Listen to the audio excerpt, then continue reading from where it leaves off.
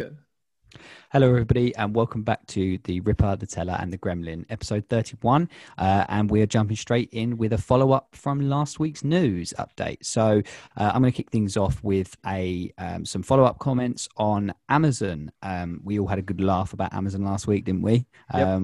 And about all of Lumberyard and Bezos games. And yeah, it was a real fun episode. I got a bit inventive with the artwork. Oh, yeah, the artwork was crazy. If you haven't seen it, you need to. But yeah, so this is actually sort of on the flip side of the things we joked about last week. There's been some comments released from Amazon CEO Andy Jassy. Is that correct? Andy Jassy, is that right? That's the new one, yeah. He's replaced Bezos. And he's commented on the games division for Amazon. Sorry, Jack, what was his last name? Jassy? Is it Jassy? Yeah, Jassy Games. That's Jassy what I was Games. thinking. Jesse Games. Yeah. It's not quite the same. No. But so Amazon, so he sent an email to the employees claiming that he has every faith in the gaming division and believes that eventually they will get it right. He said that they aren't going to give up on this and they will make the next big hit game. They also quoted, making great games is hard and we're not going to get everything right.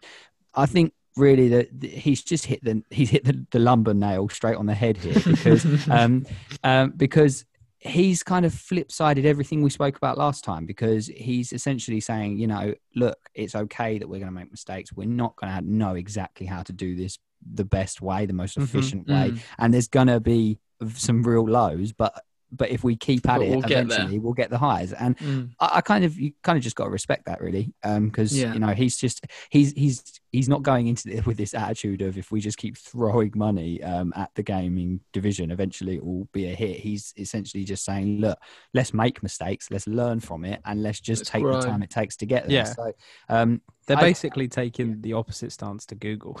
Yeah, and do you not just love how it's like Google's like they failed, and then they're just like, right, pull the plug. Gaming's too hard, making it takes games too long. is too hard, it's too long. Goodbye.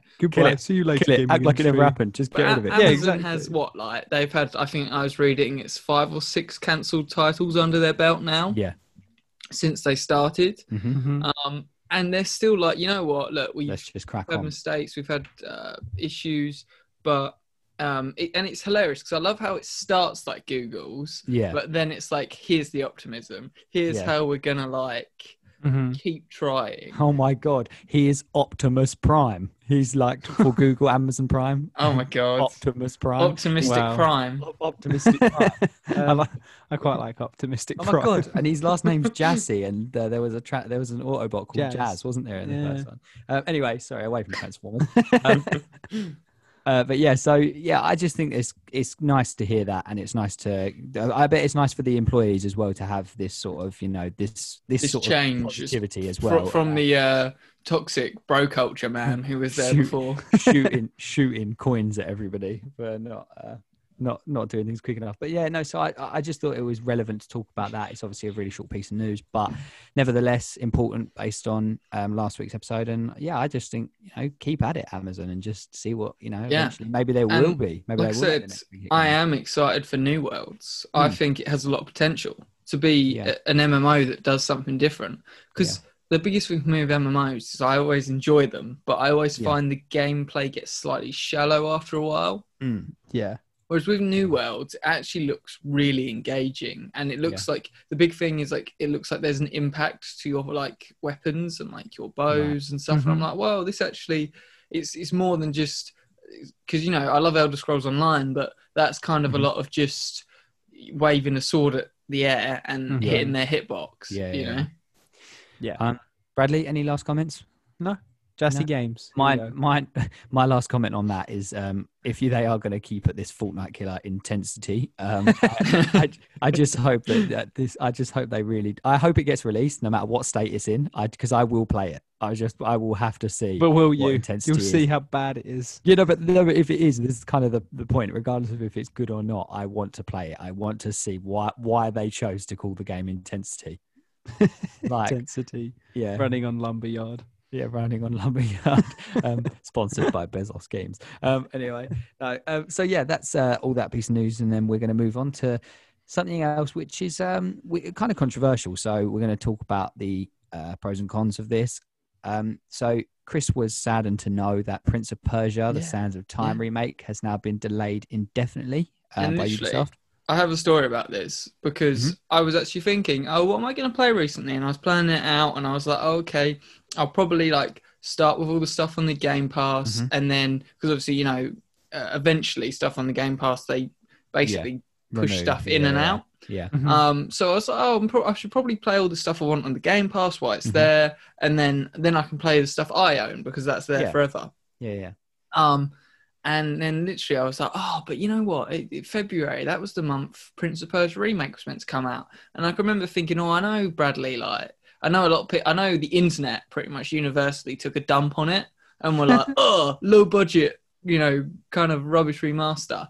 But I don't know, I really liked the behind the scenes and the people were really passionate about it. And I kind of felt bad for this team of Ubisoft people who clearly very much cared, but weren't really given a budget to make, you know, what we wanted. But I was still like, oh, I really want to get this game, want to support the license. I want to. Yeah, of course. I'll probably have a great time with it for nothing more than just nostalgia with new graphics. Yeah. But when I went on the store to add it to my wish list, it wasn't even there.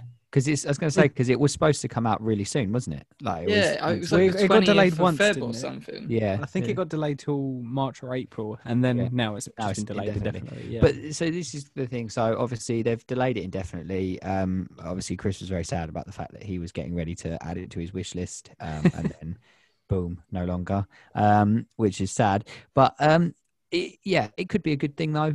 Taking their time. They're obviously a smaller team, you know, like Chris said, a smaller budget. I think they should take their time with it. I think if anything, it just, for me, that kind of gives me a little bit of reassurance that they care enough about this. And obviously for so many people, this game is pure nostalgia. And I think it's important as well. It's important, to a lot of people. And I know that I felt the same as Bradley did, which was that, granted, it might be a small studio, but I was disappointed by the graphics, just purely because of the year we're in, and you know the way that technology is with graphics and things like that nowadays. And I don't know. I really want this experience to be like the nostalgia there, but I want it to be as fun as when I played it originally. Yeah, like a genuinely good experience as well as being nostalgic. And, exactly. And I was worried about that. So, I mean, I'm not sure if this being pushed back will obviously impact that, but I would like to think that it will definitely be improving in some way or another, whether the graphics do or not, just maybe even gameplay wise or mechanics wise. But I don't know. I'm optimistic, but I also have my doubts. So I don't know. Anyone else? Yeah, I just think it's either a good sign and they've taken the criticism on board and they think, oh, okay, give them a bit more budget, give them more time, make a better product. It's either that or this has been a bit of a dumpster fire, an absolute train wreck, and they're kind of just scratching their heads like, oh, God, delay it indefinitely. We'll see if we can fix this. Yeah. So it might not all be like silver line. Like game delays, like we say, most of the time are good. Good thing, not always. Not necessarily. There's the few times where either the production is a disaster, or B, like Destiny is a prime example of this, where they take a game and a storyline and then they throw out like, you know, almost 2 years of work and like, oh, we'll just start from the beginning in the engine, and it's like, oh, I love absolute muppets. I love how whenever anybody, like, it's mainly I think it's more of a British thing, but whenever we're like mocking someone or condescending about someone, we always put on that same voice. Like, why do we think everyone that we're condescending sounds like that? Like, oh, let's just start again. It's brilliant, really. But yeah, so I mean, time will tell. But obviously, they can't just. I don't think they can just throw out what they've done because it's a remake, isn't it? So it's what they're remaking. It's not like they can be like, oh, we're starting from scratch, because like what you're doing is already a pre-designed, pre-made story and experience, right? Yeah. But I'm hoping that when it does finally, if finally arrives, I'm hoping that it will be a pleasant experience for everybody, that especially the people that have played the originals. Obviously, I think that's going to appeal to them a lot more. And hopefully, if it does well, it shows Ubisoft there's an interest in this license, and it will lead to hopefully a high budget revival. Yeah, do it. Do it. Do you remember because I play, I'm sure like you all, I played all of the Prince Persias, but do you remember the Two Thrones where you played it with the fire, the demon side of the chains and that? Oh, wow. There's a sequel to that as well, isn't there? Yeah. I can't think what it's called. That's the third one. The second one is the Warrior Within. Warrior Within. And that's where you had do you remember the trailer? CGI. And what was it? It was like Godsmack. I Stand Alone. Yeah. Oh, and the spinning around so Oh, good. wow. That's a good song. That is a great song, yeah. I'm going to download that for my workout. Like, yes, I forgot about that. Yeah, it's a great song. And rewatch the trailer. I'm just putting it in my notes. Godsmack, I Stand Alone. And watch the trailer for it because it was awesome. Do you remember, Bradley, the pillar on the boat where the mast where he spins around it slicing? Oh, so cool. But anyway, so yeah, Prince Persia, if they maybe do see how well this does and it does well, then hopefully that will create future Prince of Persia games, which would be amazing. But yeah, we'd be salivating. Oh yeah, and then they just somehow sneak in Sam Fisher and oh no, I'm Zero. Agent Zero. Call me Zero. And Prince of Persia just stabbed him in the back. Straight no, away. could you imagine if it's like his like great like grandpa, whatever, and turns out like Sam's in the Animus. Yeah, Sam's in the Animus. Yeah, goes into Prince of Persia. But anyway, so God no! Could you imagine they make some abomination where they tie all the Ubisoft games into like one storyline? yeah, what a mess that would be. So anyway, moving on to the last bit of news for me, and this is with regards to EA. It's reported that they're going to be deciding this week if Anthem 2.0 gets more support or sadly dies. Now, I personally, I would hope that they go ahead with it. He's going to say that it dies. No, I would hope. Yeah, I mean, they've been working on this for 2 years. Yeah. They're calling it Anthem Next. Bizarrely, the article was 2.0, but the actual working title was Anthem Next. Okay. And they've had, I think, 30 developers working on this for the last 2 years. It would be a real shame because Chris, me, you, and Zach had some real fun with Anthem. Gameplay wise, story wise, it's an absolute dumpster fire. But gameplay wise, and world design and movement, as much as it gets repetitive, it plays phenomenally well and it's fun. And this is the thing, like we've talked about this before, but it just lacks content. It lacks customization. And this is the thing, we all picked it up really cheap, like stupidly cheap for like a legendary edition and whatever, and we just did it because it was so cheap, and we had a lot of fun with it and a fair amount of playtime too. And do you know what, it did lack the content in the sense of storyline and things like that, which I think if it had a really good storyline, I would have. It would be a complete different game. Yeah. So obviously it had its problems and it didn't do well, but I would really be like a bit sad if they gave up on it, because I think if they've been working hard on it for 2 years, they're trying to rebuild obviously key aspects of the game. I think they could bring this back and do it justice. There's something good there. Yeah. It just needs like. It needs. There is good gameplay there. There's good. It just needs to become the full package. Yeah. And I know the sort of EA are looking at it this week. Actual executives from EA are coming in. They're evaluating what's been done in the last 2 years, and then they're going to make a decision. Yeah. I mean, personally, and I assume, Chris, you feel the same, that, you would hope that it does end up being revived and ending up doing better. Bradley, did you ever play Anthem? I never played it, but I always I remember like when it first got revealed, and we were so excited. Even now it's like it does still look like I think pick it up in a sale and you'd have a bit of fun. I reckon you would have fun playing it, just purely because that, like Chris said, the actual gameplay and mechanics and that, and the way that the world looked and stuff, it was great to play. It just, you'd probably just feel the same as us about it's just the hollow story, the lack of customization, and the sort of load times were quite horrendous, but they might be better on PC.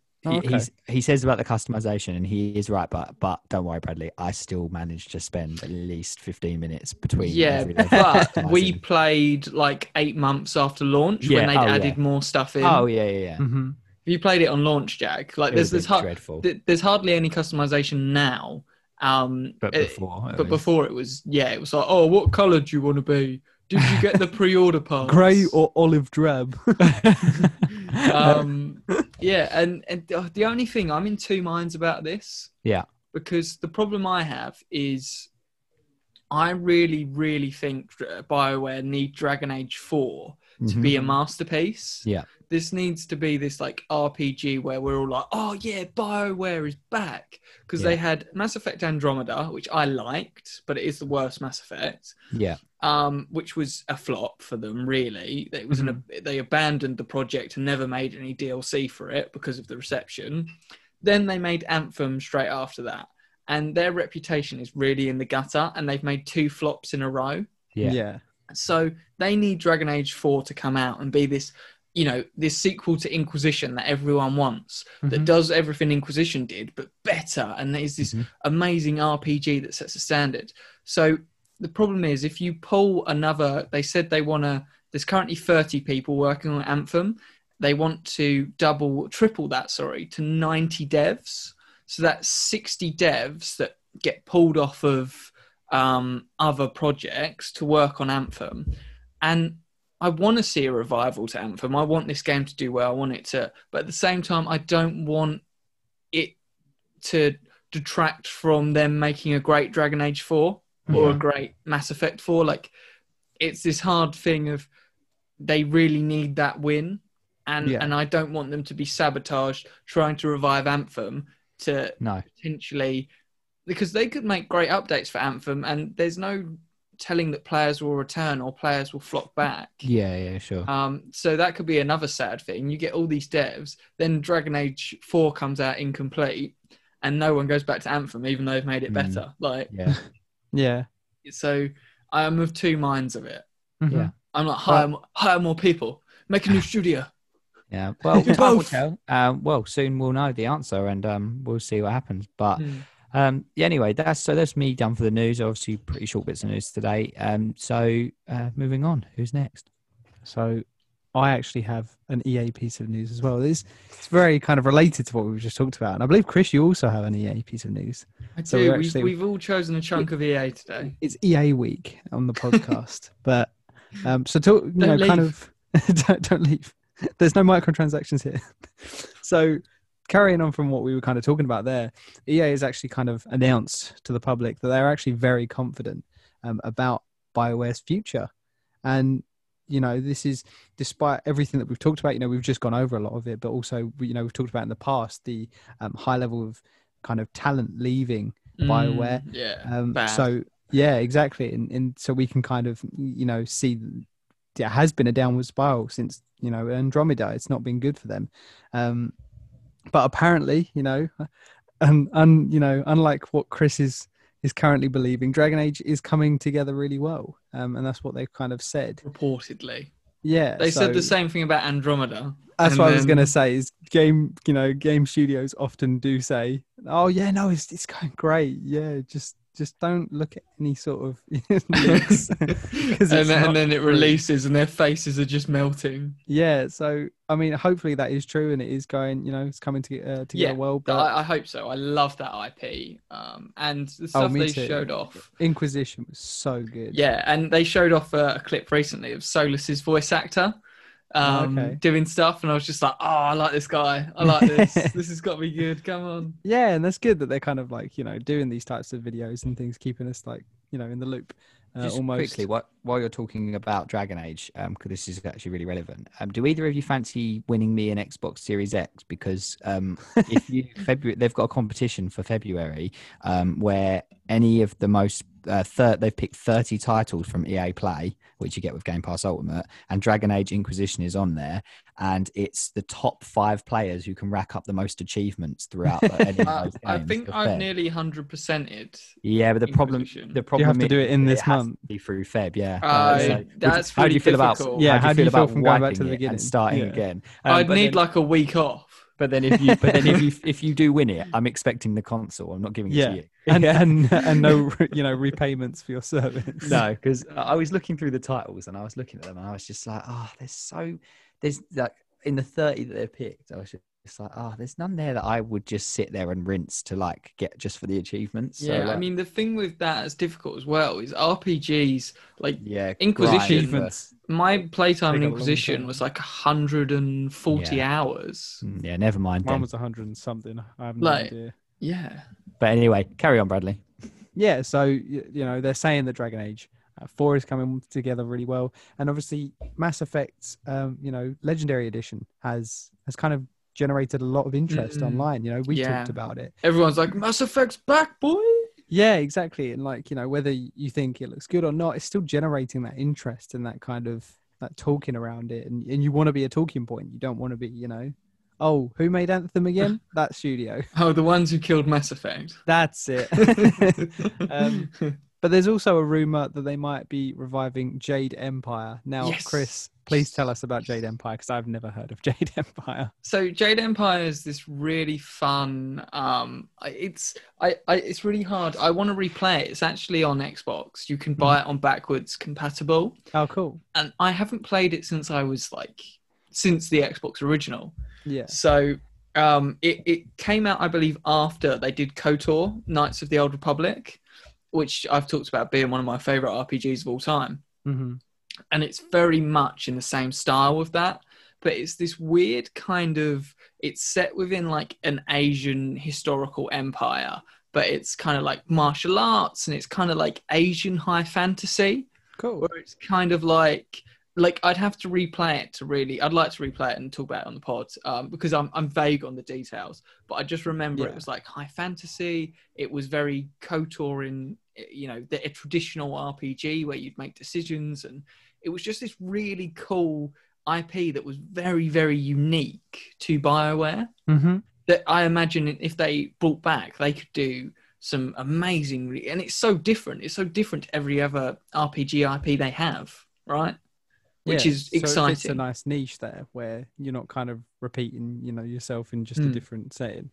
So, yeah, hopefully they do. Maybe, we get a remake. Maybe we get a whole new Jade Empire. What would you prefer? I mean, I think it would be quite, because I know we're getting that rumoured KOTOR remake. Mm-hmm. And there was a story that someone might actually know who's working on it, which I might talk about next week because that happened today. Okay. But I think I generally think these old games, like if you just give them a fresh paint of coat, you fix the bugs and you bundle all the content that was released. You said paint of coat. Sorry, coat of paint. Coat of paint. And you bundle all the DLCs together and stuff. I think it's a great way to reintroduce people to it and for people to experience the nostalgia, and then from there. I think you should make a new one. Like, do both. Like, do the remaster first to generate, media coverage and news and nostalgia. And that way you bring new gamers in who want to experience it, and you bring back all the old people who are like, oh, I love this, as long as you do it right. But because of the way that game is, like, a remaster of that type of game, because it's so old, even something that feels like a remaster from like the early 2000s or like the 2010s, that's so passable because that game is like 2003 or something, like, and if you play it now, it's still a great experience, but the graphics are like, awful. Insane, and you're playing it for the story and the nostalgia as opposed to, the way it looks. Yeah. So anything's better. Uh-huh. So moving on from there, we will be talking about EA again, as I said. This is not it for this episode. But moving on to another kind of giant in gaming, Activision. So, been around for a long time. I remember playing Activision games when I was a kid. Yeah. So recently they posted their current earnings, and their stocks have just taken a massive jump from this. So I was waiting to see if you said stonks. sorry. Their stonks have taken a massive jump. Yes, we like this meme on the podcast. We're not over it yet. So basically, they showed that in 3 months, their kind of revenue has risen to 3 billion. Nice. Yeah, and their projected was 2.7. So when we're working in billions, that's 300 million. Increase. Yeah, I when I was looking at this, that's not that much. And then I was like, oh wait, that's 300 million. Yeah, and apparently the games responsible for the strong fourth quarter were Candy Crush, which I didn't even know they owned Candy Crush. I didn't know they did either. I had no idea about that. Maybe they're just claiming it. It's just like false they're like, news. it's probably Candy Crush, let's be honest. World of Warcraft, obviously a Blizzard IP, and Call of Duty. And apparently most of that is down to, the sins of gaming, microtransactions, which obviously would be, and it's a huge bizarrely, part of Candy Crush, World of Warcraft. You'd think that a lot of that, so I looked into it, only 30% of that is from Warzone. Do you want to know where the rest of that Call of Duty is from? Money is from? Go on. Yeah. Call of Duty Mobile. Wow. Oh, cool. It's really popular, isn't it? It is really popular. Huge, yeah. I did play it for a while when it first came out. It was good for a mobile game. It was fantastic. But the thing is, it's just reused assets from all of the games on a phone. Yeah. Oh yeah, but and then buy some packs. I think it's just the accessibility of it as well. Yeah, I used to play at work. Yeah. Perfect thing to announce. Yeah. Hopefully no one at your work listens to this. And I'm fired. So from this kind of, random 300 million, well, not random, obviously we know that they've come from these microtransactions, but from this increase in 300 million from their projections, their stonks went up by 11%, which when you're working in this kind of, in this kind of money, you're working as a company within, billions of dollars. 11% is a lot of increase when your company doesn't is that sound valuable. Like a lot, but it would be an absolute ton. Oh god, yeah. No, well, I mean, the thing is normally stocks are going up by like, micro amounts, like half percentages, and you're just jumping 11% like that. Yeah, it's crazy. That is a lot, and all just because they went, look, this is how much money we made, and people were like, oh god, invest. They're like, wow. Well, I mean, it is a lot, to be fair to them. But reportedly, Activision actually want a mobile game for all of their IPs. Nice. So, if we thought we were safe from more mobile games coming for each of our franchises, Activision will change our minds on that. My problem is I actually don't have a problem with this as long as I've got two reservations. The first is as long as we still get those IPs as main games on consoles, fine, whatever. And the second is as long as these I feel like they can get away with these microtransactions on phones. Oh, definitely. As long as it just stays on the phones, I don't really care. It's the bleed over into the mainstream that I worry about. Mm-hmm. Yeah, I mean, when are we going to get Candy Crush Mobile? What, Candy Crush Console Edition? Yeah, I didn't even think about that. Coming to PC soon. Candy Crush. Activision really in a good spot, right now. They're kind of living the high life, just telling all their subsidiaries to start adding more microtransactions because that's clearly where the money is. Even though we rag on them, there are people out there. We know people out there, Zach. that will spend money on these things, and it's crazy that they can actually make this much. I'll discuss it with you off the podcast, but he's actually just picked up a new habit, and he told me that he was picking up this new hobby to stop him spending money, and to stop him spending money on pointless things. And this so far has cost him a fortune, and he's only just started. So I'll discuss that with you off the podcast, though. Carry on. Moving on to my last piece of news for today, it's to do with Warner Gaming, and it's actually been a long 5 years for Warner. They've actually been fighting a court case. It's been a cold winter. Whether you knew or not, you didn't know. 5 years ago, they started a court case to actually patent the Nemesis system from Shadow of War and Shadow of Mordor. Obviously, Shadow of Mordor being the first time the Nemesis system was used. If you're not familiar with the Nemesis system, it's kind of the core fundamental of the game where unique stories and situations are kind of procedurally generated. So the way that they use their Nemesis system is you kind of have ranks of orcs, and then these orcs can kind of interact with each other, with you, and you build your own kind of stories. So it's a really cool rivalries, system. scars.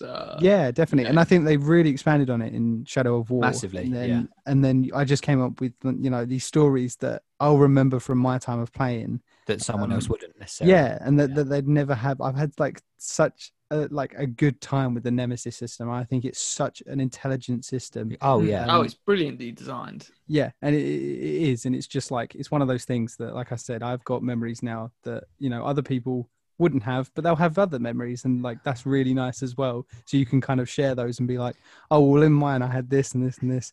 But so they've actually shout, Ranger. I used to call you really Grey Walker. Yeah, Grey Walker. Yeah, all strange things. You burnt my face.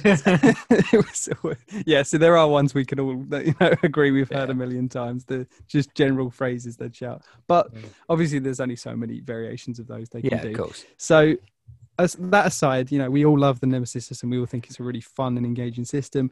But they've actually won the patent to secure it as their own. So no one now is allowed to use anything like the Nemesis system. Otherwise they could come under copyright, laws, legislation. Warner's knocking on your door. Yeah, exactly. And obviously we know that these big companies have the funds to do so, and they will do so. If you're, anything bigger than a tiny little dev studio, you're probably not worth it. You'll probably just get a cease and desist. They won't even bother taking you to court. So obviously, they did create the system. It is theirs. It's their IP. It's all of their code. But at the same time, it is kind of sad that we love this system, and I think it could work so well in a different game. Not that I don't love the Shadow games. I think they're amazing. They are. It's just a great mechanic that someone else could build off of. And we don't. It doesn't lend itself to Shadow of War and Shadow of Mordor any better than it could another game. It doesn't, it doesn't fit in that game so well that you couldn't ever take it out and put it into another game. Else. Yeah.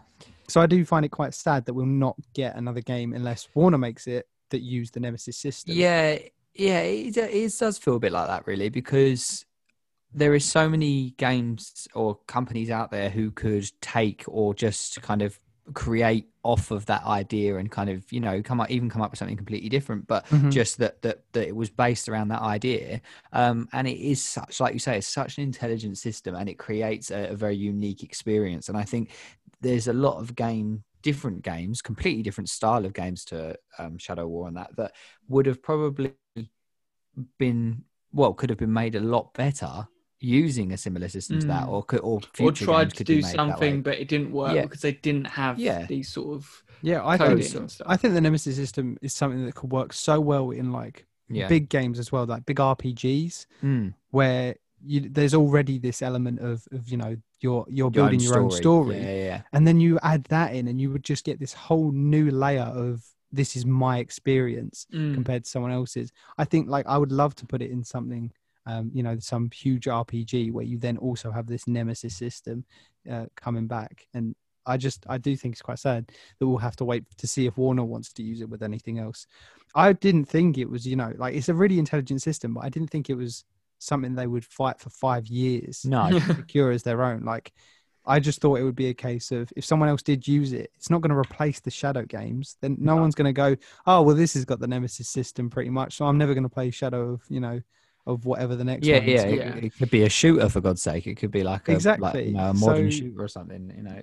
I have no idea how much they spent to actually fight this case, but I'm sure it was quite a bit if it went on for 5 years. So it's happened now. We can't really do anything. We just have to wait and see what they do. But it was quite funny that one gaming journalist was quick to point out that he thought it was disgusting, considering how much Shadow of Mordor of War borrowed from other games, and it is true. You know, when we first ever saw Shadow of Mordor, we were both like, "Oh my god, it's Lord of the Rings, Assassin's Creed." Yeah, like a mixture of all the things we love, like put into one and then thing. the abilities were like, you know, so sort of pulled from a load of other games, like the supernatural abilities he does. It's like, oh, it's Assassin's Creed with like abilities from like this game, you know? Yeah, and the combat was like Batman, the Arkham games. But I mean, I don't know. They stole that from themselves. I mean, but I don't know if you ever saw this.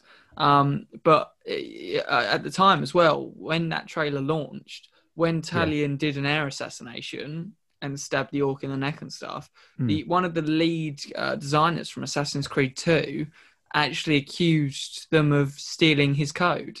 Ooh. Oh, wow. The air assassination. He was like, and then it came out that maybe there was someone who worked for Ubisoft at the time with that guy now at.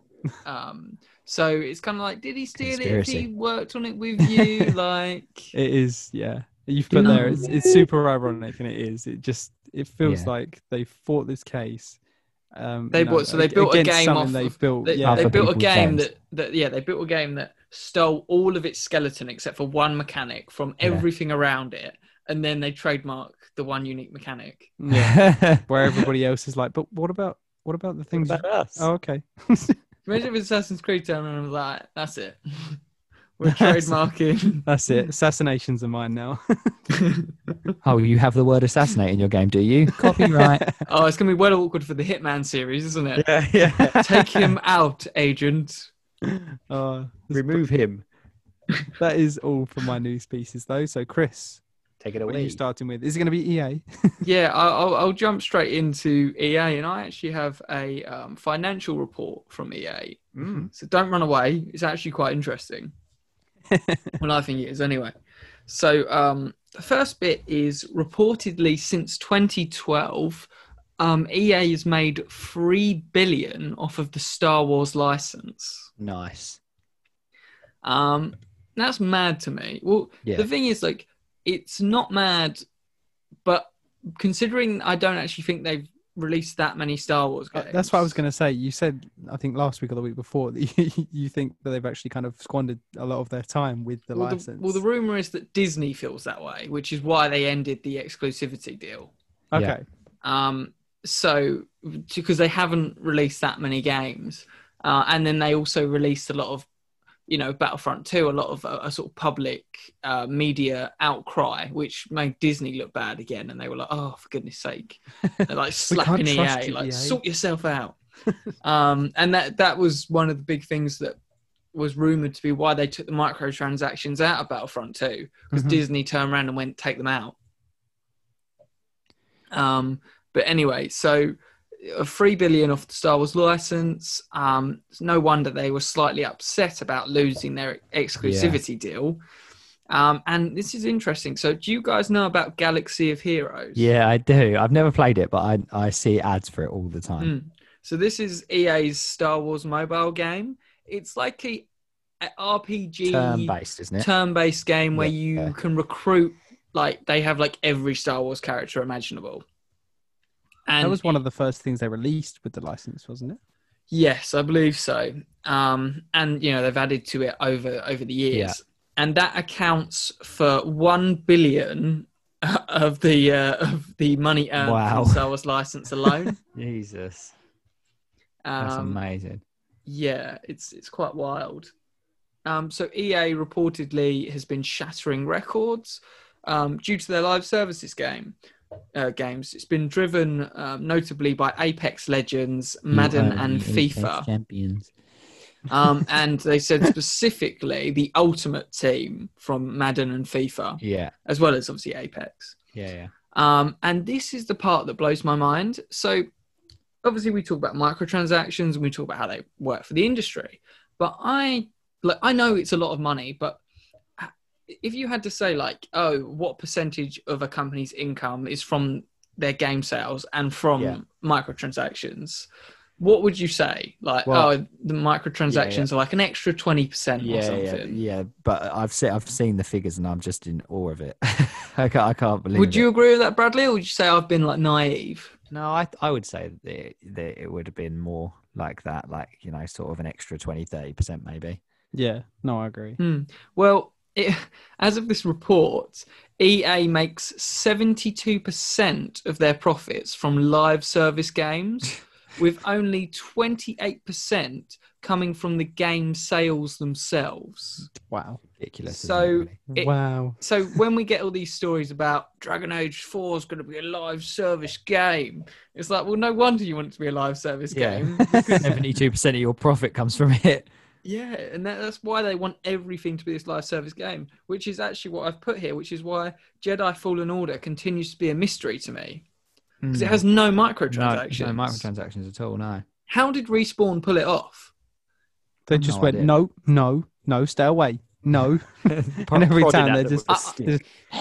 It's probably a combination of that and a combination of Disney giving them a slap for Battlefront 2. Yeah. So they made it at that perfect time, that little Goldilocks time. They were like, we have to be good with this one, otherwise Disney's gonna come they were at under us the thumb. again. They were literally like, they had their heads down and they were Respawn like, just like, hee. Yeah. Can't touch us. So for a bit of perspective, their last quarter, they made 858 million from game sales. Nice. And they made 1.5 billion from in-app purchases / microtransactions in their games. So Zach was half of that. So it's just it honestly, when I wrote this all up, it blew my mind, because I knew microtransactions were big, but it makes so much more sense to me now why they try and push it in everything, because they just make so much more money from all of this than from, and I don't think that's necessarily a good thing, because the problem I have is I don't hate live service games, not like a lot of people do out there. I think in certain games, prime example, Apex Legends, when you have a game that's free to play and that money that you generate from the live service goes back into the game development and you get updates and you get fresh content and it keeps the game alive, I actually generally think that's a brilliant and an acceptable service model. Like, I'm perfectly fine with that. My problem is when they try and make Dragon Age 4 a live service game and we end up with a load of absolute crap in an RPG that's a single player game. Yeah. You know, it's just, it's the problem. It's like, it does work in certain games and I'm not against it in certain games. It's just like, it should be more like live service aspects weren't needed in Jedi Fallen Order, for example. And I think we're all happy that there's nothing in there like that, right? Yeah. But I don't know if you guys have anything different. No, I completely agree with you. I think that's just 100%. I mean, we know how much Jack loves Apex. Come on. Yeah, but it's like you say, games like that do obviously keep giving back with those purchases and stuff. I think that's fine as well. I personally don't like it when if it's a story-driven game or whatever, and you can then go on a store and buy cosmetic stuff and things like that, because I just think, why? Like, it's different when it's a big multiplayer game and it's like constantly updating, things are changing, you get skins, you get stuff like that, because people, and obviously like you say, the game's free to play, so it's different. But I would have been really wound up if Jedi Fallen Order had a store where it's like, oh, you can get this lightsaber, but only if you buy this pack, or download Cal Kestis's newest adventure now. Yeah, that's what I mean. Like, I don't see that. I think that's wrong, and I'm in a complete agreement with you. Yeah, what about you, Bradley? You got anything, or are you sort of in the same mindset? Yeah, pretty much in the same mindset. I don't really mind it when they do bring out cosmetics for single player stuff, as long as it is just cosmetics. Mainly because normally there's enough for me. I'm not that, but I know Jack's a little customized freak, and he needs to have everything. Whereas I'm very vanilla. So it really doesn't.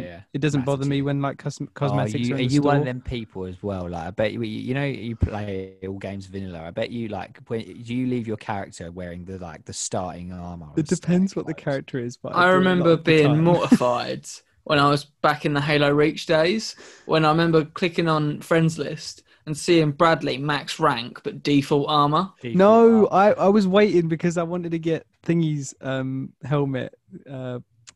The commander helmet. No. Carter. Yeah, I wanted to get You Commando. wanted Commando, yeah. Yeah. That's the one I liked. And I also used the one where the knife was on the bottom of the chest plate and you had the little scarfy bit. Oh, From okay, Jins. cool. Yeah. So I The did change it a scalp. little bit, but most people would go for really bulky armor, and I went for like really basic, tiny armor. Yeah. Side note, I've finally unlocked all the armor in Halo Reach, and my Hey. Spartan looks like a god. I was looking at it and I was like, I'll send this to Jack and Bradley, but I was like, but only Bradley will appreciate it. So, I will. But yeah, anything else to say on that, or are we good to move on? So hilariously, we were just literally talking about cosmetics in single player games. Yeah. So it's a great segue straight onto my Assassin's Creed news this week. Yeah. So there's been a bit of an uproar in the Assassin's Creed community. This has especially been prevalent on YouTube and on Reddit. And this sort of sentiment has been boiling for a couple of months with a couple subsequent sort of additions. And it basically started with people were upset that there was a review window for Assassin's Creed Valhalla, and then 3 months after its release, after that review window was well and truly sort of gone, Ubisoft decided it was their time to add time savers to the game. So it is a massive dick move. Like, oh, we'll get all the credit for not having time savers in this one, and then once they're all out the way, we'll add them. Yeah.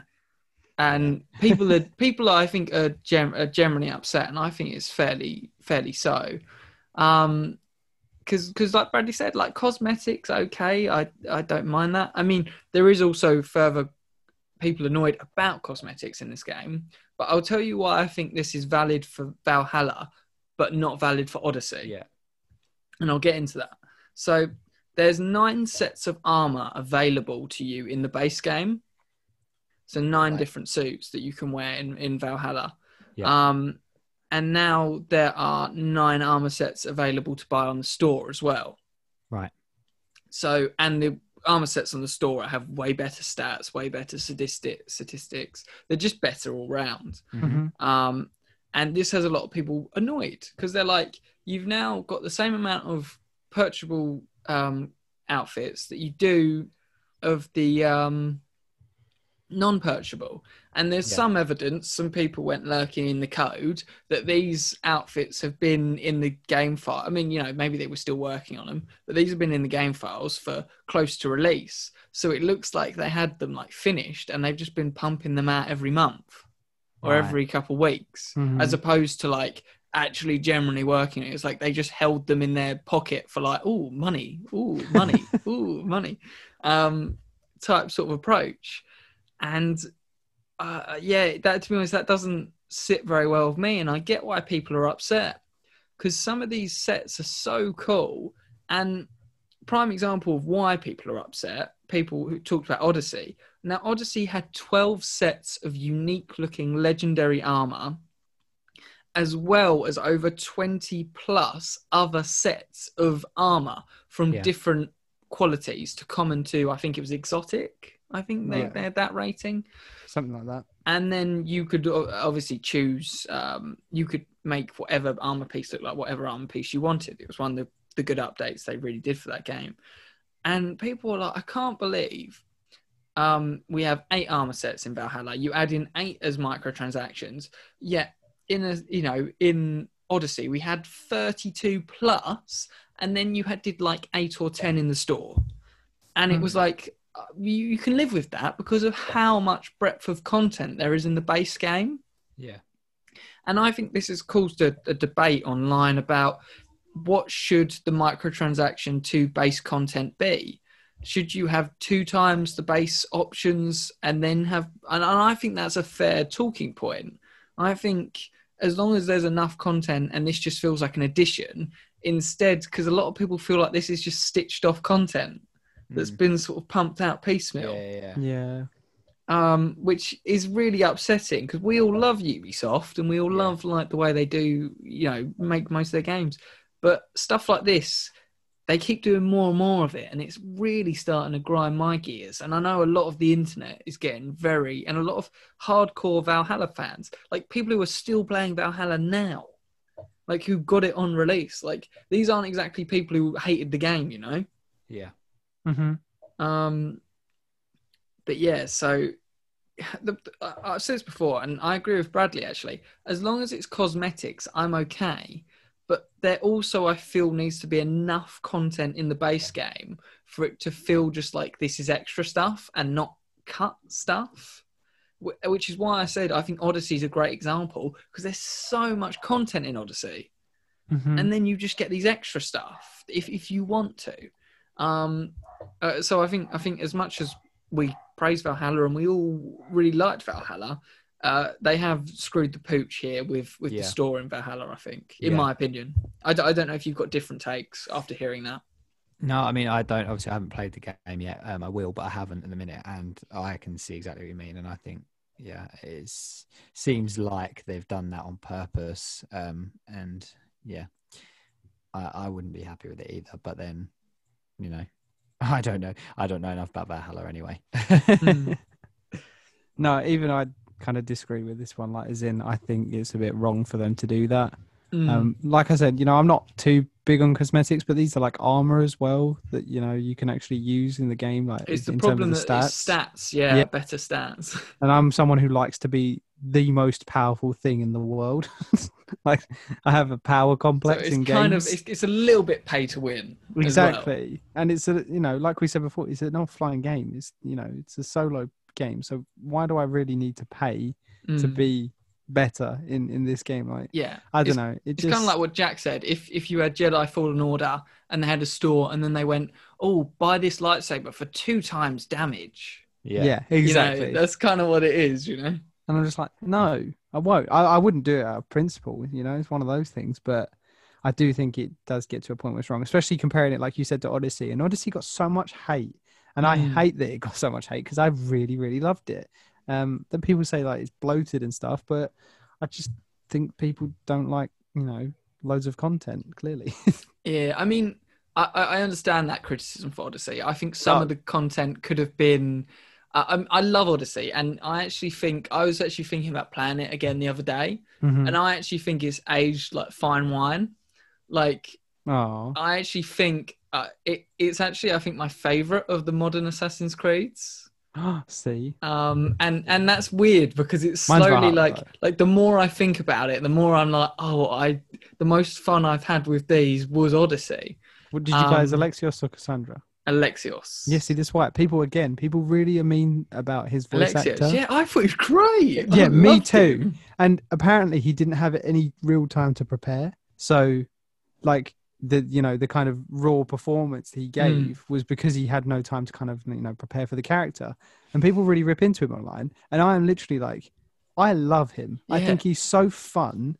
And he captures that like innocence and that humor. I'm just like, I really think people are just I mean, bizarrely, because missing the mark. Dan played Odyssey through completely, my brother, and he doesn't play games through like at all. But he did the whole thing. Wow! And I can remember his commitment. Well, yeah, and he didn't even he. I think it was still he didn't really like the gameplay either. Okay. He liked the story and enjoyed the sort of Assassin's Creed. But that was one thing he said that really kept him in the game was Alexios. We were like, I feel like this is the most charismatic Creed character since Ezio.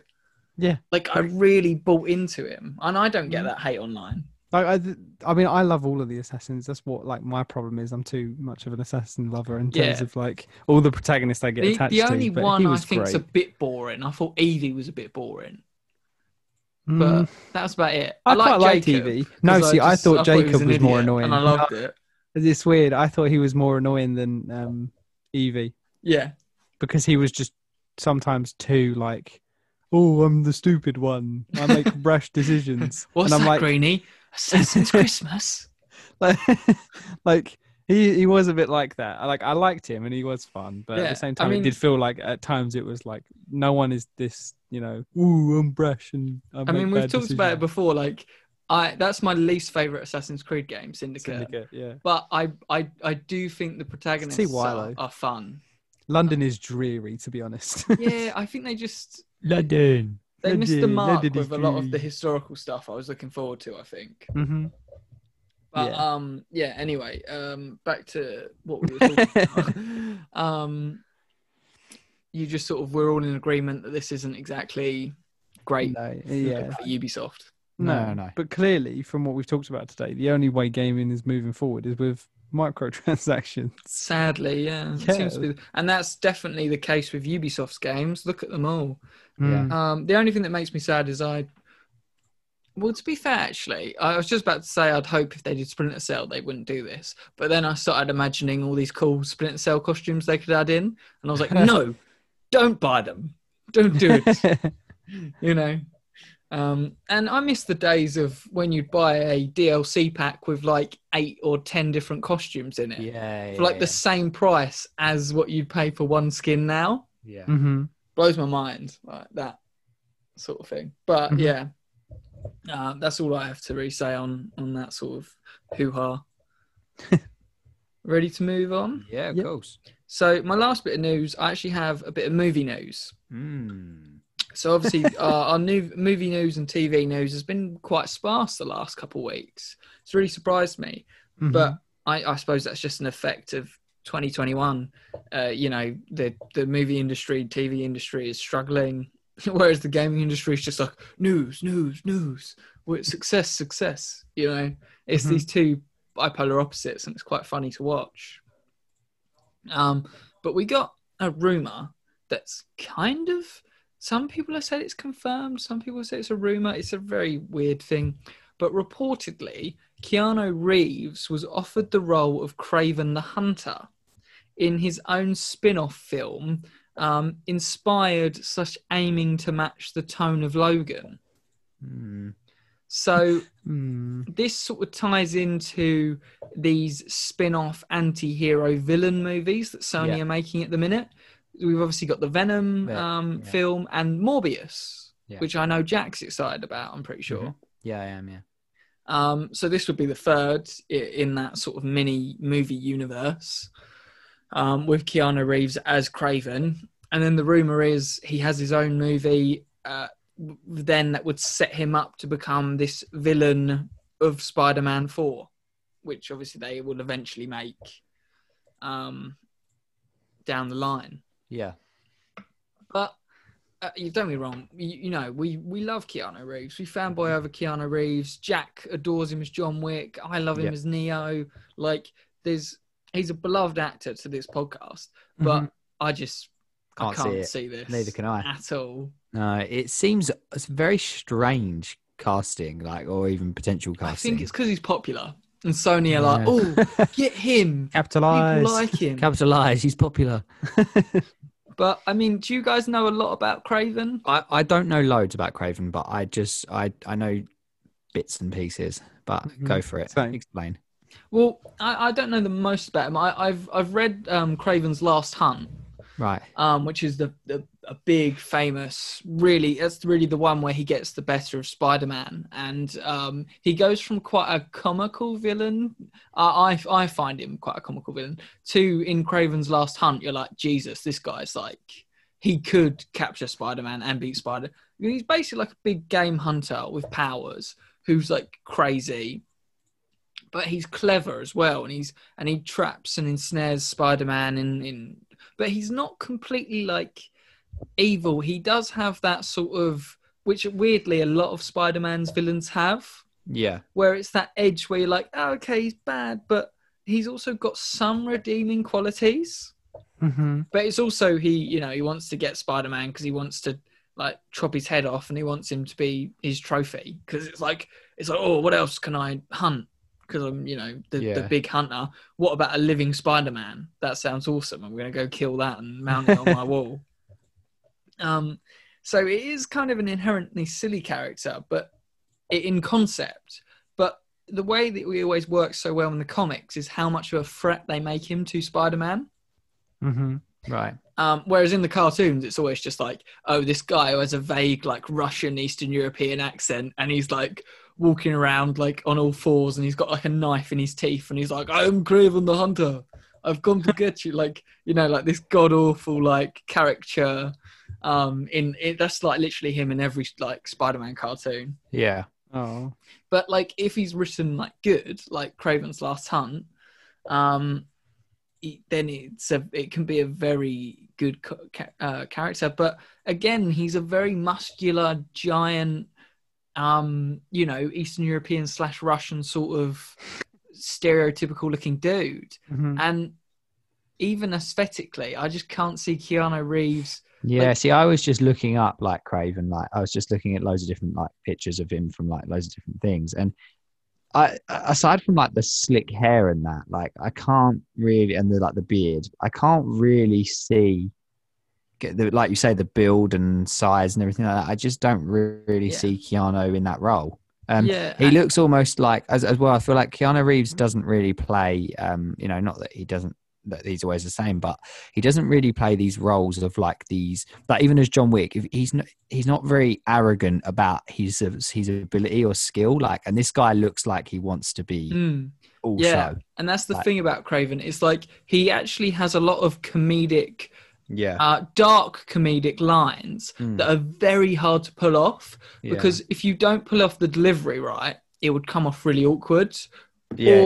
Or you don't make him menacing and he just comes off as goofy. It's a joke, There's this really fine balance where he's got to be like kind of darkly funny, but also menacing at the same time. Yeah, and I can just see Keanu Reeves like deadpan delivering these lines. That's what I can see. No. But that's not. This isn't the role I want to see him in Marvel. No. There's so many roles out there. I think, Keanu Reeves, you'd be great in this. And this just isn't the role they should cast him in at all, in my opinion. No. Have you got anyone? You just said you sort of look at the pictures. Who would you like to see cast? So do you know what's really weird? So I obviously don't know a lot about the character, but just from the way you said that he's kind of as a character and delivered, and also I'm looking at the cartoon pictures of him and stuff like that, and the outfit and the slick hair and the sort of the rough tumble guy. Do you know who instantly came to mind for the menacing but comedic thing? Strangely enough, it was Jeffrey Dean Morgan. I knew you was going to say that. I knew it. Jeff, I thought about Negan. You've nailed this fan casting, and he can get big, like comedian. Yeah, exactly. And I thought about Negan in The Walking Dead, and I thought about what he's literally that character. Like he has lines that you can't help but laugh at, but what he's saying is. Question is, sick. Can he do like a weird, vaguely Eastern European Russian accent? I imagine he can. I don't know, but they always get voice coaches in to do these anyway with these Hollywood movies, and two, they might change so that he's not got the accent. It's such a shame. Do you not think? Because I think the problem I have is studios don't trust him and don't think he's a big enough talent. But he's such an underrated, amazing 100%. little gem. If he just needs this like a couple breaks because everything he's in, he's great. He's great. Yeah, he is. And I just think that just is from the look, that's so much better than what I was thinking. What were you thinking? Go on.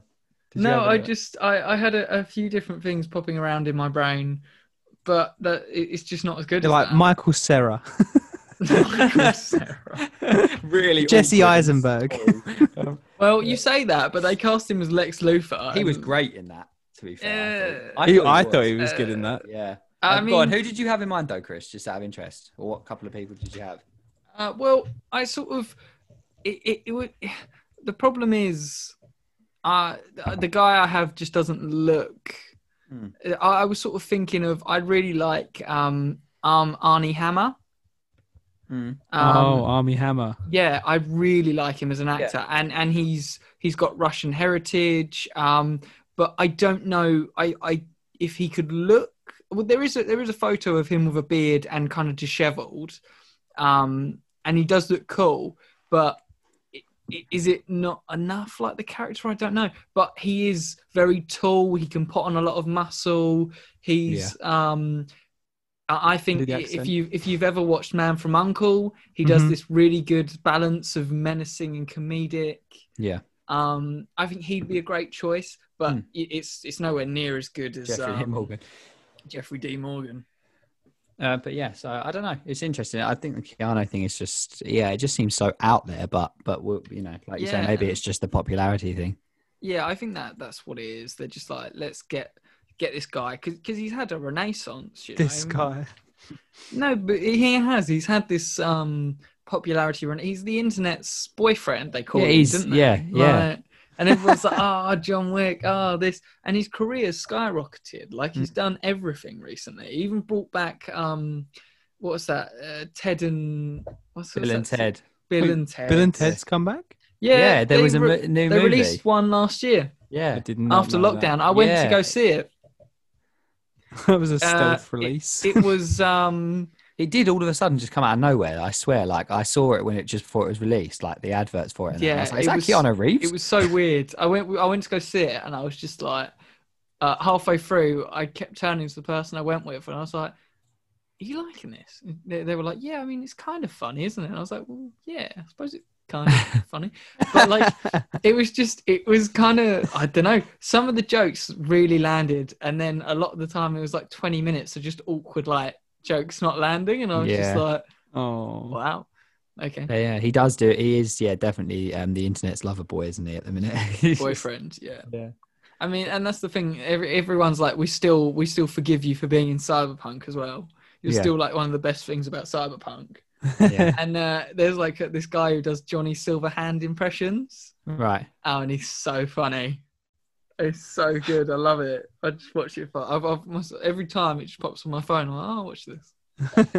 But anyway, that's the end of our news this week, I believe. Unless you guys had anything else you wanted to mention. No, I'm all good. I will say, Total War Warhammer 3 looks to be like one of the best-selling games on Steam ever, just from pre-orders. Ooh. Nice. I just thought I'd point that out. You couldn't help it. I'm not alone. Yeah, I haven't pre-ordered it. I'll probably get it in the first week because I'm such an idiot. I'm against pre-orders, but I'm going to buy it in the first week anyway. Yeah. Whatever. Stupid. We'll move on to our next section. So we haven't got any reviews this week. Mm-hmm. We were all, playing, and we don't want to half-ass anything. We want to talk about something where we've actually, done it.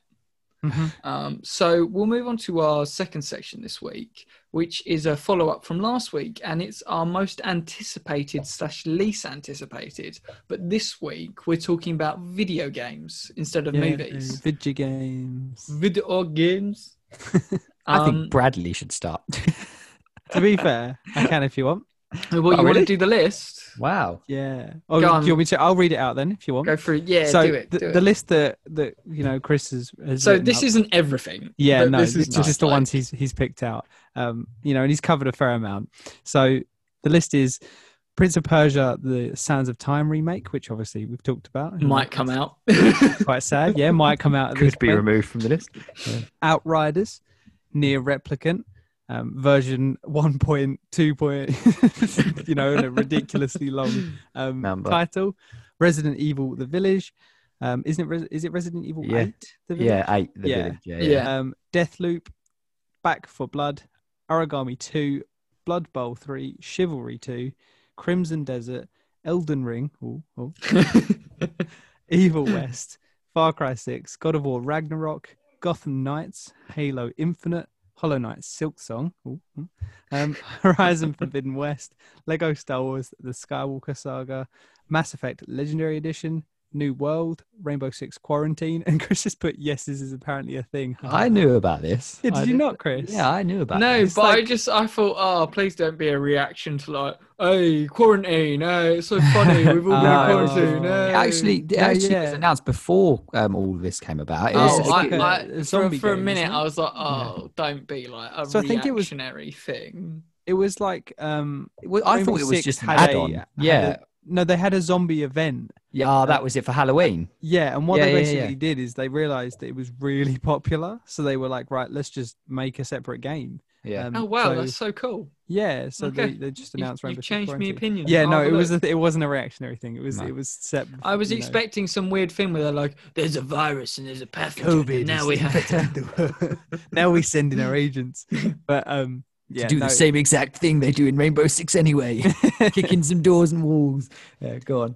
Ratchet and Clank: A Rift Apart, Riders Republic, State of Decay 3, Warhammer 40k Darktide, Hood Outlaws, Exo Mecha, Ghostwire Tokyo, Little Nightmares 2, Total Warhammer 3, Chris, I wonder what your favourite is. He's put a little smiley face next to it. Vampire the Masquerade Bloodlines 2. So starting off with mine, as Jack wanted, I didn't look at the list because I can't, I'm awful at decisions. But I also had in my head what I was going to pick.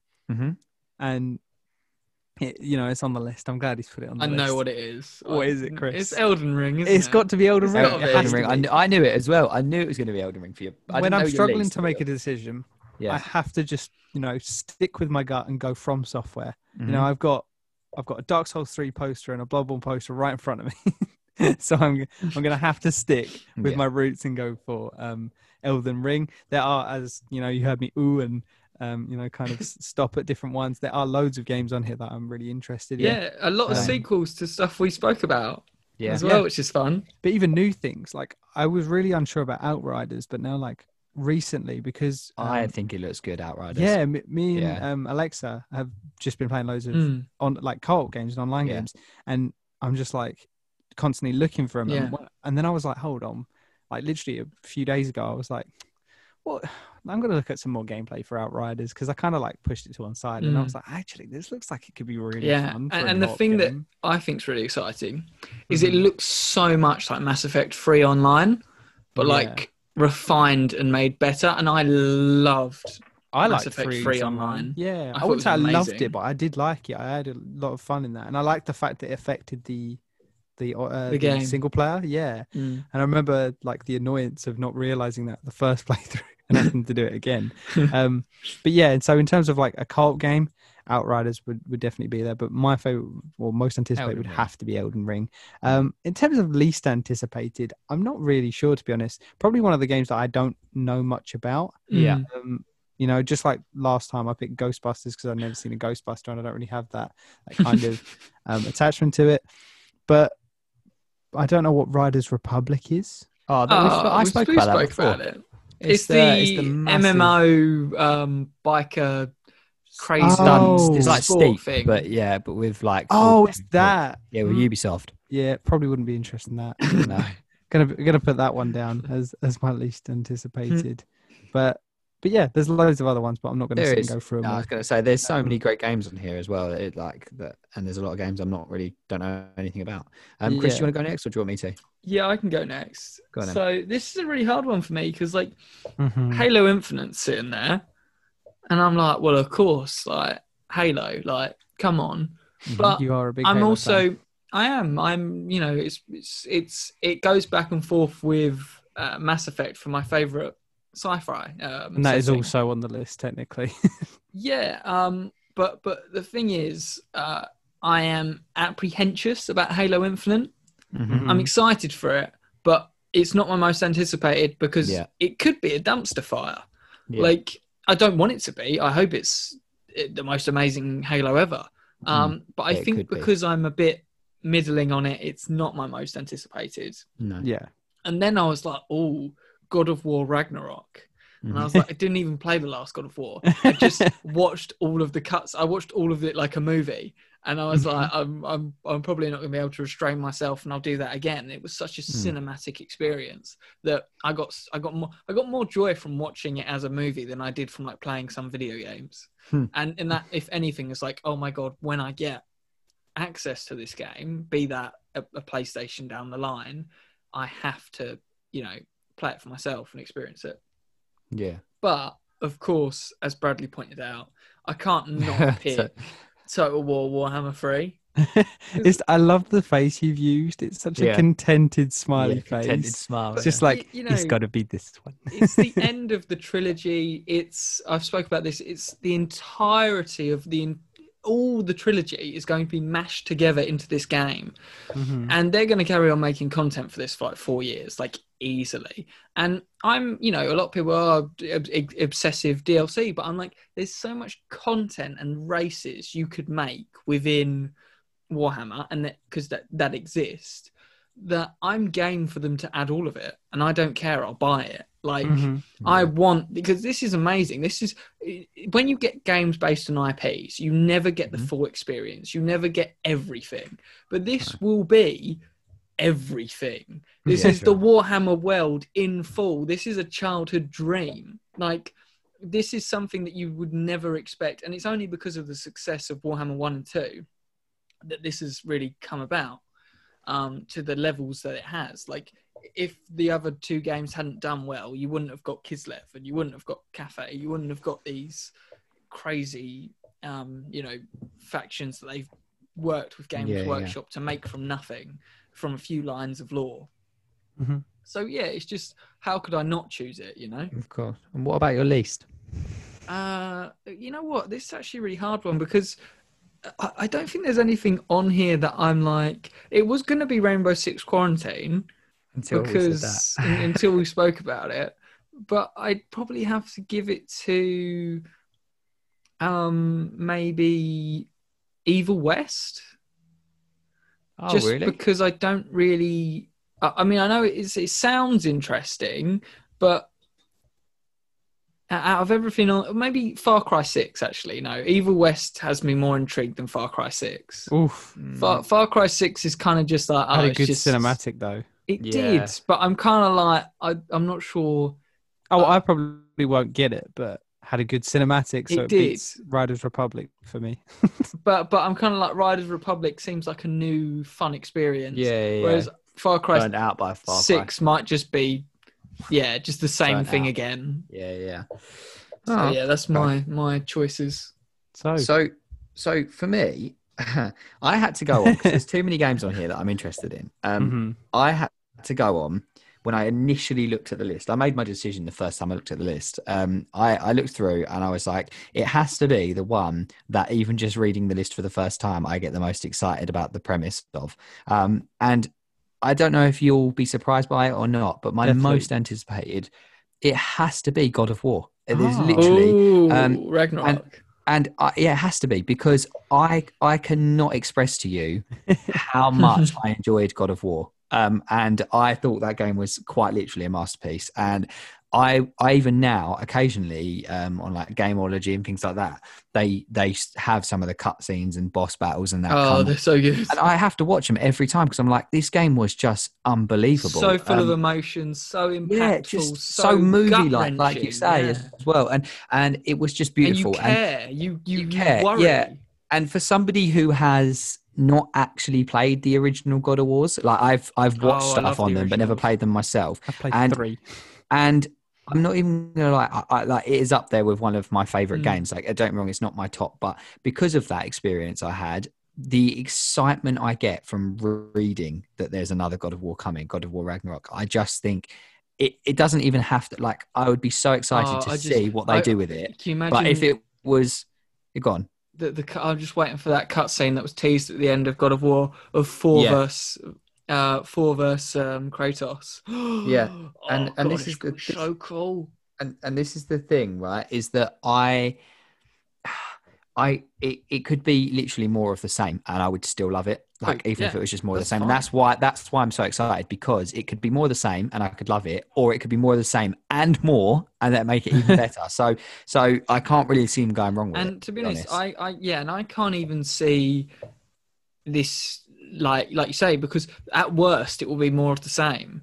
Yeah, exactly. That's what I'm saying. So for me, that's got to be my most anticipated. But don't be wrong, there was a load of games on here I'm really excited about. And you got a close second? Close second for me. See, Bradley was close with it because Deathloop was up there for me in the initial. I knew you was excited for that. But in a weird way. Yeah, but to be honest, I would say my close second, and no lie, would be the Star Wars Skywalker saga. My God! And it's purely because I have loved all the Lego games. I mean, there's been a couple I haven't got, but I've loved the majority, and I've had such a fun experience with them from being young to even now. And when I found out that they were making a Skywalker saga with every single Lego Star Wars in it, and obviously the newest films, and I was just like, and obviously the Lego games have progressed so much over the years. I was like, this could just be so fun. Like, and so I think just from a fun point of view, it's got to be up there. But yeah, so that was probably my close second, and then it probably would be Deathloop. But least anticipated, there's games on there I don't know anything about. Not many, but there's a couple. But I was surprised that you didn't say this. I mean, I know Riders of the Republic is not something that appeals to you, Bradley, but like for example, what on earth is Blood Bowl 3? Is that like it's Warhammer? Okay. I didn't even know what it was. So did you ever play fantasy football? Yeah. See, I thought it was a football thing. Right. So it's Warhammer Fantasy. But it exists in its own weird pocket dimension where all the races get along and they all play this hardcore version of American football together.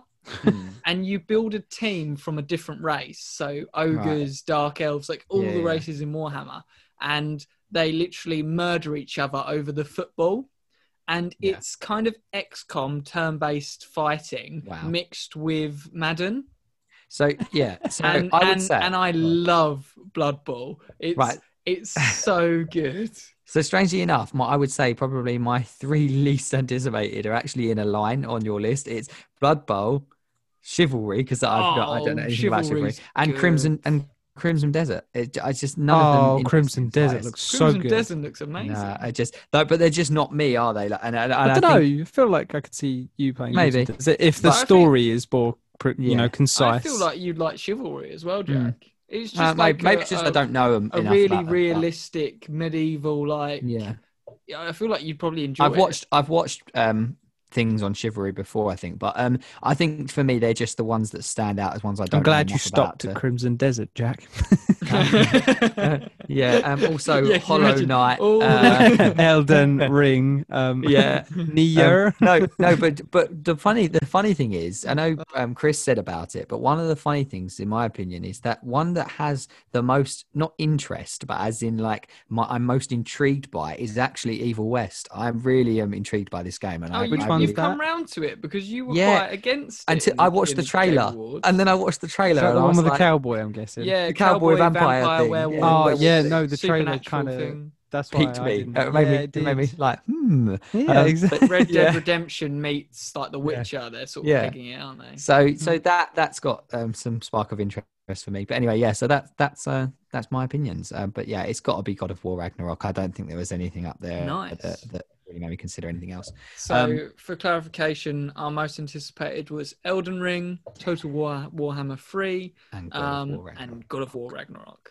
And I feel like they're all just that's a pretty good list there. Mm-hmm. Of course, yeah. So are we okay for me to move on to our final section, which is our quiz? Yeah. See, I'm really interested in this because I think this can go either way. This can go either you do a lot better than I think, or it can be an absolute, as Chris says, dumpster fire. Yeah. So I was sitting there racking my brain when you said to me I had to do the quiz, and I was thinking, right, I haven't played anything. Because I thought about doing Immortals Phoenix Rising quiz, but I thought that's kind of unfair because Bradley's played it and you haven't. And I was like, can't really do that. And Bradley would have paid more attention than I did. So I was like, he'll probably know the answers before I even say them. Yeah, so, Bradley would be like, no, that's actually wrong. Yeah, so I haven't played anything. Who do you play as? Yeah. So I haven't played anything really that you two probably haven't or haven't played much of or whatever. So I was trying to base my quiz around that. And I was sitting there looking through my games and stuff on Xbox thinking, what could I do a quiz on? And then it just hit me. The only thing, since I ran out of single player things to play recently, the only thing I have been playing, which I know that neither of you play, is Cold War. And I thought, you haven't played the multiplayer. I mean, I'd be amazed if Bradley had played the multiplayer. And I don't even know if Chris... you have? I hate the aggressive matchmaking. Yeah. So I thought maybe if I did because you can't bully small children, Bradley. Well, I started off with like a 2.0 KD, and then because of the matchmaking, it's like everybody should have a 1.0 KD. So then they start matching you up with teams of people pretty much until you get to the level where you're at 1.0. I'm surprised because I didn't even think you ever touched like the COD multiplayers. I know you used to, but I thought I know you used to, but I thought you didn't anymore. Yeah, I have. But then every year I'm like, should I? And I really liked Modern Warfare's multiplayer. Yeah, that was good. Okay, all right. Well, maybe you'll do better than I think, but we'll see. So, the first two questions I tried to make pretty obvious and easy, regardless if you played it or not. And then the other ones are a bit more obscure, but you might still know. So we'll go straight into it with question number 1. How many custom classes are you given? Oh God. Is it 5? Is it 10? or is it 15? You go 5. I'm going to go with 10. 10 is correct. You are given Damn 10. it. I thought it was excessive giving you 10. I'm not going to lie. Yeah, it used to be 6. I always didn't used it? to like back in the day. Did you really use them all, Bradley? No, I was going to say I use one, and then swap the gun out. I literally have like 2 classes that I actually. I was going to say sometimes depending on the map, and that's it, or the game way I'm playing, and that's it. And so I have all these classes now, which all I've used them for is to Duplicates. just test out. No, just test out guns. I do a test class and then just move on. But yeah, so. And of course, I have one class which is just knife and things like that, just because I'm just like, in case I just want to be a dick when I'm playing. But anyway, so question number 2. What is the name of the 2 versus 2 game mode? Is it A, gunfight? Is it B, face off? Or is it C, fire team? I'm going with face off. It's gunfight. Yeah, you said it a minute ago. Yeah, I was like, did he And hear? do you know what? Strangely enough, Chris, Face Off also is a game. In fact, all 3 of them are game modes. Face Off is 3v3 though. I thought gunfight was when you get given a random gun. That's gun game.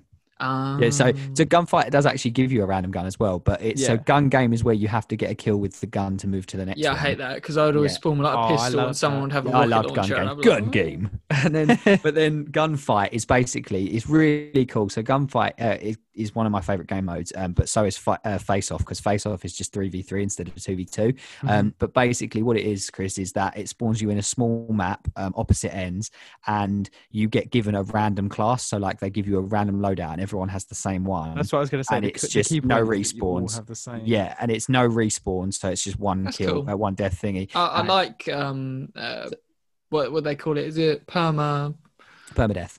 Yeah, I like that in Gears as well. Elimination. So I should probably go back in because I was playing back when they hadn't even released it for Cold War. Yeah, so you've got gunfight, which I love, and you've got face off, like I say, which is 3v3s, and at the moment they've also got 3v3 snipers only, which is really cool. But yeah, so anyway, that's that one. Moving on to question 3. Which of the following is not a perk in Cold War? A, paranoia. B, gearhead. C, commando. I'm going paranoia. Bradley? I'm going to go with gearhead. Oh, you're both wrong. It's commando. Commando's not a perk. So, no, commando. I threw you off because commando was always a perk. Yeah, it was the knife in one. Yeah, and it's not anymore. And do you know what? I don't know if you noticed gearhead. When you played it. Yeah, I thought gearhead was convincing though because it's like more gear and that. Yeah, more equipment. So which slot is gearhead in? I know paranoia. Paranoia is the first slot, and gearhead's the second slot. Oh, okay. The blue ones. I didn't get a high enough level to be honest. And so basically, Chris, so paranoia is actually a really cool perk as well. I have it equipped on all my classes. So basically, whenever somebody is aiming at you online, it glints the screen in that corner wherever whatever direction you're being aimed at. Paranoid operator. Yeah, it is literally that. And gearhead is essentially it's about carrying more.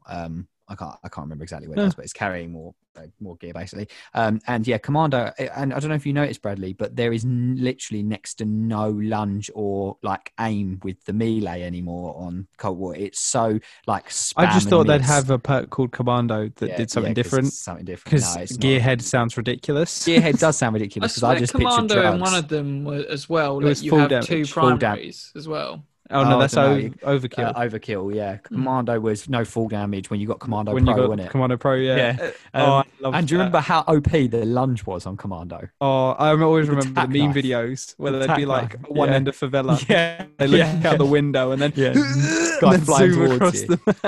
Yeah. So question number 4. Which of the old games maps was the most recent to join Cold War? Was it A, Express, B, Raid, or C, Nuketown 84? Nuketown.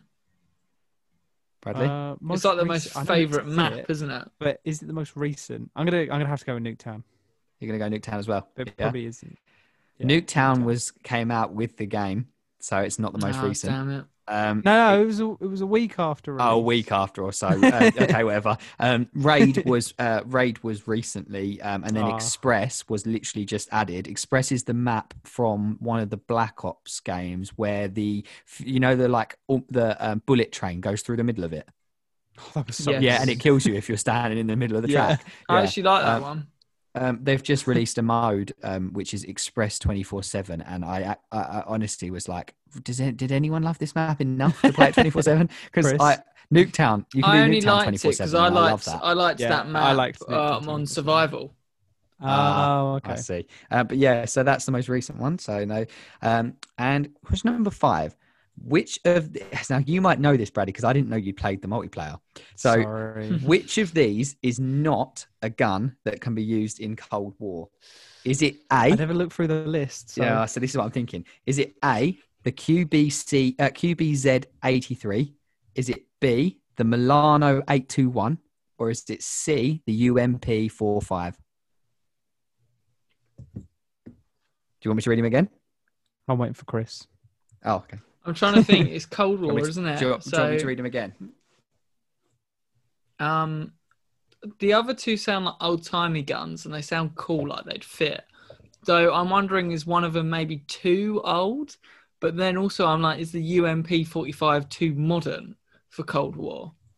But then I'm like, they did have a lot of advancements in the 60s in firearms. And also, I'm just going to let you know, just for sort of reference as well, the MP5 is in the game. So I wasn't going to put that in the list because I thought it'd be a bit obvious. But yeah, it's a tough one. Can I have the options one more time? Yeah, so you got the QBZ-83, the Milano 821, or the UMP-45. I'm going to go with the first one just because I'm like, the Milano sounds awesome. So I'm going to go with whatever that first one was. So the one that's not in the game is the QBZ-83, yeah? Yeah. Bradley? I'm going to go with the UMP-45. It is the UMP-45. And the reason being is that Jack, you threw me off there, boy. I was working out some logic. And one is that the UMP is very similar to the MP5 because it's like a descendant. Yeah. And two, because they don't. I thought he meant because like it's like modern, so like it's in there. So I thought Jack was hinting that it's in there. Yeah. Oh no, it could destroyed my chain of thought. The reason it wouldn't is because I'm pretty sure all the other gun names are fake because they don't pay for the licenses anymore. Oh, so, really? Yeah, so they wouldn't have a gun named the UMP-45. They name it something else. The Milano is a fake name. I never knew that. That's awful. But then, are they all? They can't all. No, some of them they do because like the Mac 10 is in there. That's a real gun, isn't it? I think so. I'm not sure. It probably depends on the manufacturer because I reckon a lot of them they get advertisement, don't they? Basically, from being in the game. And I found that weird because I only realised when Modern Warfare released, and I started looking into the guns because I've always been really interested in the guns, and I was like, why is it no longer called, the gun that it used to be called? And then I look into it, and it's because they have to pay a royalty to actually use the name, and I was like, wow. Can we quickly appreciate that I got 0 out of 5? Well, you might be able to redeem yourself because I prepared one bonus question. Bonus question. So not that we needed it because of the score, but I thought maybe just out of interest. So the bonus question is: which of the following is my favourite gun in Cold War's multiplayer? Is it the M16 tactical rifle? Is it the MP5 SMG? Or is it the Pellington 703 sniper rifle? You're a little snipery boy. You're probably going to go with the Pellington. You're a little sniper boy. Otherwise, it'd be the MP5 because everybody uses that. But you probably. I could see. Did you say M16, Jack? So you got the M16 tactical rifle, the MP5, or the Pellington 703. If you like the M16. I'm going M16. I can see Jack as an assault rifle. Nah, he's a snippery boy. He's a snippery boy. So what are you going for? You going for the Pellington? M16? I mean, I love M16s anyway. So yeah, and the Pellington, yeah, Bradley. Yeah, both wrong. It's the MP5. I knew it. Everybody likes the MP5, Jack. Yeah, you're not special. Do you know what so level? You're saying I got 0 out of 6. You got 0 out of 6, but Bradley, the Pellington is my second most used. Of course it is, but and everybody likes the MP5. It's so OP. It is ridiculous, isn't it? Yeah. And do you know what the worst thing is? They should probably reduce the range or something. Well, when I got the game, more accurate to a submachine gun. Yeah, because you know when you start the game, until you're a certain rank, you don't get your own custom class. You get the pre-made ones. Yeah, it's like the MP5 was the second one on there, and my brother had said to me me that the MP5 was like ridiculously overpowered again. So I was like, oh, I'll just start off with it until I get a class. And then I realized how good it was.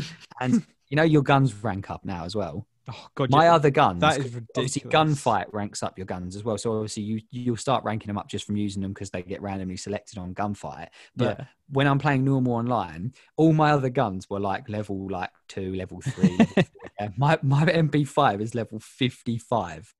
Like literally, I literally didn't stop. And do you know what it is? Is the fact that when you get attachments on it, it just becomes even more ridiculous because it can do range. It doesn't have much recoil, and it reloads so ridiculously fast. See, that was one of the things that really bugged me. I joined the game slightly late. I joined it about a week or two later, and I was matching up with only people that have reached prestige, and I'm level 1. Yeah, and that really bugs me because how am I meant to, keep up with these their MP5s that are level 100 with all these attachments? And I'm like, create a class. Yeah, but you were right, and you're thinking though, Bradley, because the Pellington sniper is definitely my second favorite. Well, it's because you said about the snipers only one as well. And I love that. He's probably going to be playing a bit. I love it because they give you the Pellington quite a lot as well. I feel like the M16 is more vanilla. That's more Bradley. It's more. Do you know what though? It's quite, but it's also quite scummy, especially. I was going to say the worst thing is that because it's burst as well. But when you use it, even not on hardcore, one and a bit game modes, it's like one and a bit burst, really, so it can become across as really, really infuriating because what do you think I used, just burst you. What do I think you use? Come on, what was I using? I wasn't playing that long, and it wasn't the M16 because I don't know. No, it wasn't the M16. Was it that I don't even know what it's called? Was it the first assault rifle? XM4. The XM4. That's it. Yeah. I knew you would. I got that to the height. Do you know what? It's actually a really good gun, though, isn't it? It's actually a really good assault rifle for a starting assault rifle. I ended up using the MP5 quite a bit as well because I just couldn't keep up, especially being such a low level. It was like you just have to. You caved, Bradley. But the MX4 is. You just end up with a whole battlefield of just MP5s.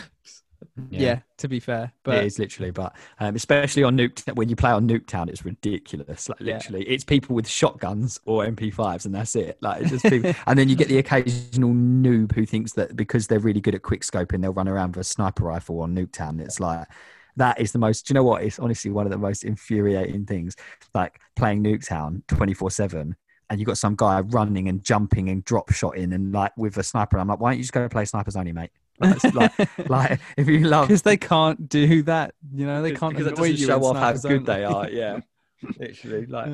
But yeah, you also see all of the really good players when you play snipers only because obviously people go on there to flex how good they are at sniping you. And the worst thing is, and you'll like this one. The worst thing is, I have become one of these people, but there is actually currently. I don't know if they'll patch it eventually or not, but there is where you spawn. You know how Nuketown looks. You've got the houses at each end. Mm-hmm. You always spawn in the gardens, don't you? Yeah. There's on snipers only. Bearing in mind, is a permadeath mode. There is a glitch. Well, it's not really a glitch, but if depending on where you spawn on either side in the garden, when the game mode starts and it counts you in, you can just literally from the starting position shoot straight through the fence all the way to the other garden and kill the person instantly. And even if you go prone or straight away or jump or whatever, you can still be hit by it. And people have started working out all these hit glitches through not just through the fence, but people have also started doing them through the houses. So you can only spawn in like one of three positions. Because it's 3v3, and you can be sniped from practically any one of them literally before you even get a chance to move. And I'm like, surely they will patch this. They have to because it's so good. But it's part of the game. But Bradley, I have been the player doing it to other people now that I know where they are. I do it every time. You're awful, Jack. You feed into the system. And then when someone does it back to me, I'm like, oh, how? Oh, how did you do that? No, really? Yeah, I'm like, oh. Yeah, I'm like, cheater. How's he doing that? Even though I know full well I'm going to do it next round. Yeah, you hypocrite. Cheating and hacking. But yeah, anyway. So yeah, well done, Chris. We're getting 0 out of 6. Yeah. Does that show my interest level in Call of Duty? Yeah, I think you deserve an award. Yeah, for like because I think that's the worst anyone's done on one of the quizzes so far. So that's an award in itself. You know what? Usually I'd be upset, but I just don't even care. No, because it's Call of Duty. You need an award because that's the worst. A participation medal. Oh, thanks for turning up. Yeah. But yeah, anyway, so that's me done. Anyone got any closing thoughts? Closing thoughts. No, just I hope last year was a really good year for gaming, and I hope that this year sort of follows suit. And like I say, that list was hard for us because there's a lot on there, and that was going to be my closing thought. Does anybody feel bad about the games you didn't talk about? yeah, no. Like, it sticks with me. I picked Elden Ring, and that is a comfortable decision for me. But there's still games on there that I'm like, I didn't mention you, and I'm sorry. Yeah, there's like 20 plus games on that list. I would be like, we could easily have a discussion regarding. Yeah. We won't because we'd be here for another 4 hours. But just hopefully we have another great year for the industry. Yeah. Yeah. Anything else to add? Are you good? No, all good. No. All right. Well, we'll see you next week, guys. Catch you next week. See you later.